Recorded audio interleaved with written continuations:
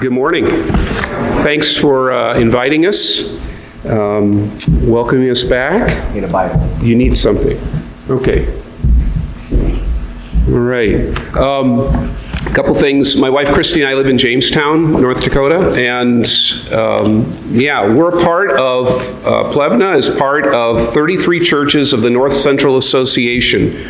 You're the lone one in southeast Montana. There are some up in the Missoula area, three, but they're part of a different association. And then we've got another 4 along the northern slice of South Dakota, another 28 in North Dakota. Along with that association, the Manitoba Baptist Association, 17 churches.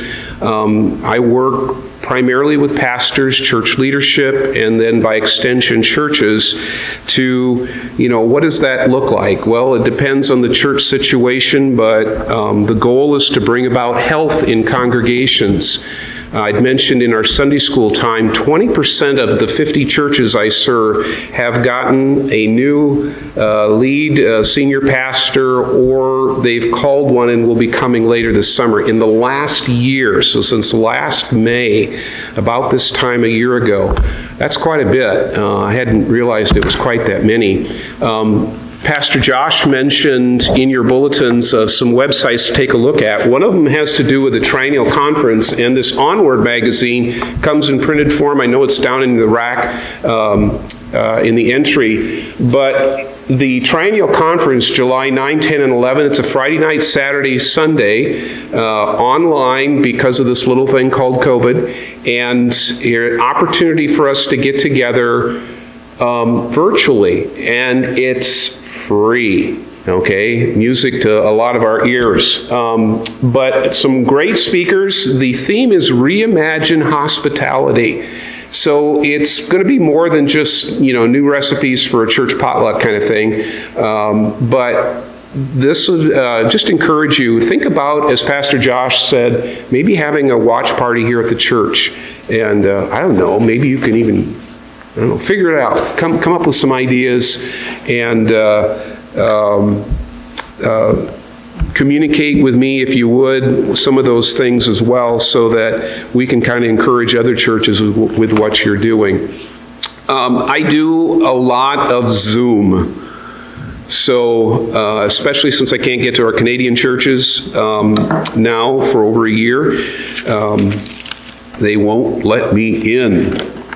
I'm not considered essential. Anyway, I'd have to quarantine now every couple weeks if I did. So be in prayer, and as was mentioned in your missions moment, various parts of the world, particularly in Brazil, India, other places, some of these COVID variants have really been really difficult.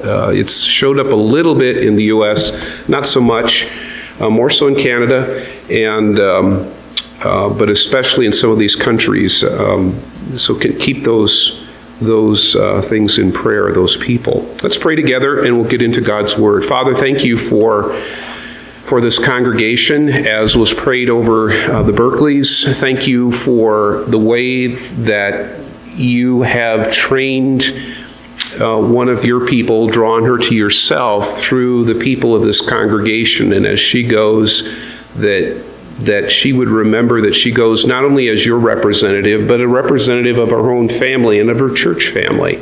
So thank you for those things. May she remember those things, and may the people here remember to lift her in prayer.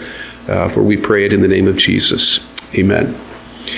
So the video, the sound, the pictures, the social media posts hold our attention. The conflict has escalated to nearly all-out war between groups feeling that their existence was threatened. The war of words has led to physical violence, to bombs and missiles. And although you may think about it, I'm not really talking about the tensions between the Palestinians and the Israelis in the Middle East. And thank the Lord, Hamas and Israel have agreed to a ceasefire. What I'm describing has been happening, is what has been happening particularly in the last year involving society in general, but the United States in particular, when it comes to, in particular, political, racial, and even church unrest during this global uncertainty linked to a tiny coronavirus. Now, you and I know that it isn't linked to the virus, that there's something bigger going on. But I invite us this morning to try to look at things from a different perspective. We've been invited by so many media outlets, and you recognize that they make their money by grabbing our attention with sometimes sensational, and we found out many times false kinds of information to get our attention. The problem that I see, and as we're going to look at that, is that we have been taken away from the message of what God's Word says and have been encouraged to take along what I would call a distorted message. So I invite us for a few moments together to come back to God's Word and ask Him how His Word, written almost a couple thousand years ago, impacts how we live and how we are to live today. We're going to listen to a letter from the Apostle Paul. He is under house arrest in Rome. He's chained to a Roman soldier. He doesn't know the outcome of his situation. He writes to a small town, a small church, in what was once a large city, but now is a small town of Colossae. His fellow colleague, Epaphras, planted the church while Paul was based in Ephesus. Now, both of these communities, these churches, are in what we know as modern-day Turkey.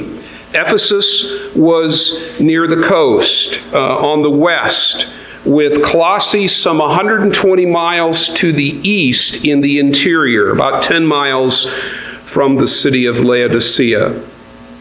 Paul is hearing some concerning things about this church, these believers. They seem to be mixing their faith in Christ with both some local pagan customs and some quasi-Jewish practices. His concern is that these followers of Jesus seem to have forgotten who Christ is and what it means to be in Him. In Him. Now, a little bit of a backstory here. Christ is not Jesus' second name. It's not his last name. Christ corresponds to the Hebrew word Messiah, and it means anointed one. And we should think of the word king when the word Christ is used. Now, these folks in Colossae have faith, he starts out, in Christ Jesus. He goes to you in verse 4, since we heard of your faith, this is chapter 1, and if you have your Bibles, if you would open them please to Colossians. I'll be speaking from chapter 3 in just a little bit, but I'm going to set it up. He uses several phrases, but that little phrase, in Christ, or in Him, or in whom, and he uses that quite a few times in the first chapter and into the second chapter. They have faith in Christ Jesus, it says, verse 4. But their knowledge, their wisdom, and their understanding, Paul says, need to bear fruit and increase so that these Gentile followers may grow strong. This is what it says in verse 12. May God, the Father who has qualified you to share in the inheritance of the saints in light. Well, let me back up. Verse 11, may you be strengthened with all power according to his glorious might, for all endurance and patience with hope, giving thanks to the Father who has qualified you to share in the inheritance of the saints in light. He has delivered us from the domain of darkness and has transferred us to the kingdom of his beloved Son, in whom, in him, we have redemption, the forgiveness of sins. The next 6 verses in particular, verses 15 through 20, Paul lists, and some think that this is an early hymn. Some would call this an early hymn. I'll talk about that a little bit later. But it talks about just who Christ is. And I'm not going to go through that, but just some wonderful acknowledgement of who he is as our creator, as the one who redeems us, as the one in whom God is working to bring about his will and his work. Paul continues to use that phrase, in him and in Christ, throughout chapter 1, and then into chapter 2. He says, therefore, as you receive, this is chapter 2, verse 6 and 7, Christ Jesus the Lord, so walk in him, rooted and built up in him, and established in the faith, just as you were taught, abounding in thanksgiving. So, if this is who Christ is, and I didn't go over all of that, but I encourage you to go through chapter 1 and look at wherever the word in is used, and especially as it relates to Christ. If this is who Christ is and who we are in him, what then is the problem? Paul moves from talking about who we are in Christ to then talking about who we are with Christ. And I've listed the different places where it's used in chapter 2. Paul writes that in him, we who have faith are marked with a different mark. Now, for the Jew, that mark of belonging to God is circumcision. But for the follower of Jesus, it is baptism. Having been buried with him, Christ, in baptism, in which you were also raised with him through faith in the powerful working of God. Chapter 2, verse 12. Baptism becomes the evidence of God's work, but not just God's work in us, but Paul says God's work as we are together with Christ. And he continues in that. If then, he says in verse 13, and you who were dead in your trespasses and the uncircumcision of your flesh, God has made alive together with him, having forgiven us all our transgressions or our trespasses. Verse 20. If with Christ you have died, and it means you all plural have died, why do you keep doing all these things or thinking that it matters to God? You are already his. And then chapter 3, and that will set up the comments specifically for this morning. If then you all have been raised with Christ, seek the things that are above where Christ is, seated at the right hand of God. Set your minds on things that are above, not on the things that are on earth. For you've died, and y'all's life is hidden with Christ in God. And when Christ, who is your life, appears, then you will appear with Christ in glory. So, what does all this have to do with how we are living today? I shared a little bit about this during our Sunday school time, but throughout our churches, I see repeated evidence that we have not only forgotten who we are in Christ, but we've also forgotten about what it means to live with Christ. We've forgotten our identity. that our identity is in and with Christ. I've listed verse 12 there, our Christ identity. In the previous verse of chapter 3, verse 11, Paul has said, here there is no Jew or Greek, circumcised and uncircumcised, barbarian, Scythian, slave, free. We might add words Democrat, Republican, masker or anti-masker, vaxxer or anti-vaxxer. But Christ is all and in all. Instead, verse 12, God uses these three words to describe us. And remember these. Remember these. Because so many times people want us to identify with different words. Here's what God calls us when we're in Christ. He calls us His chosen ones. He calls us His holy ones. He calls us His beloved ones. That's who Christ says. That's who God says is our identity.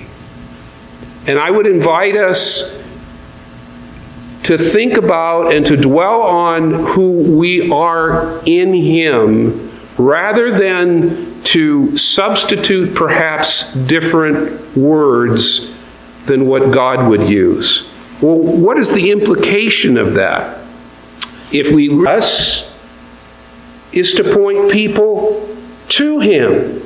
Now, I mentioned earlier that some feel that Colossians 1, verses 15 through 20, is an early hymn. Another passage is Philippians chapter 2, verses 6 through 11.